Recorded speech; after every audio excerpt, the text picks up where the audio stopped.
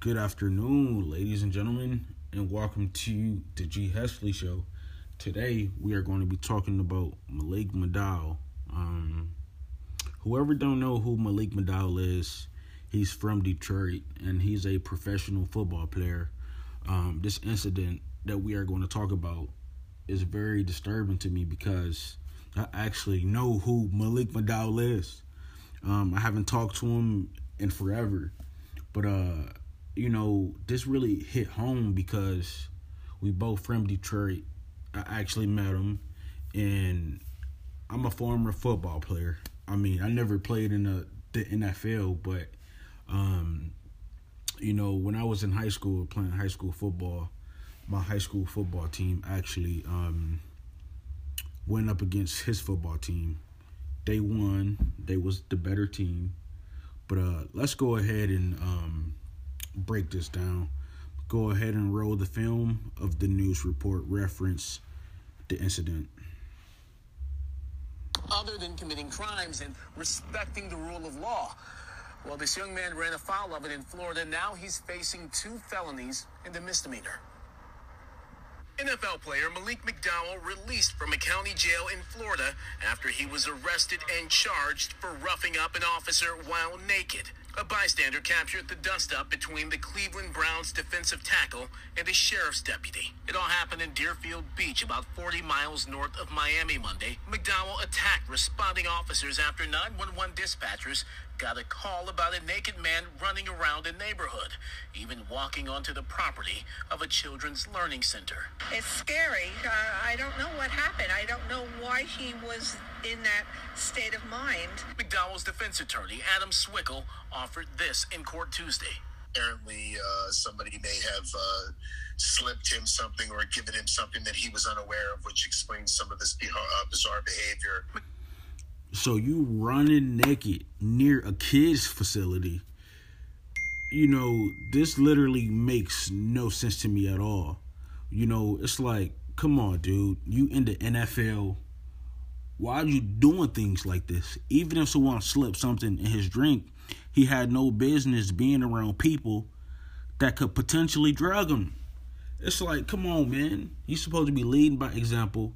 This is actually the off season for the Cleveland Browns. So it was like, dude, why not take this time and go back and get in the gym and make efforts to get better for next season, man? This is totally ridiculous. I'm going to go ahead and continue playing the video of the news report.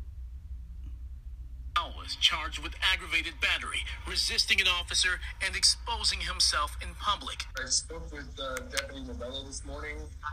The bruising and swelling on his face has gotten worse since the incident. He's still having trouble walking as a result of this incident. Experts say McDowell could also face a civil lawsuit. Many times throughout history, what we've seen are people being charged with crimes, and what they'll do is they may reduce them. And that's my biggest thing. Why are you hanging around with people that could possibly drug you?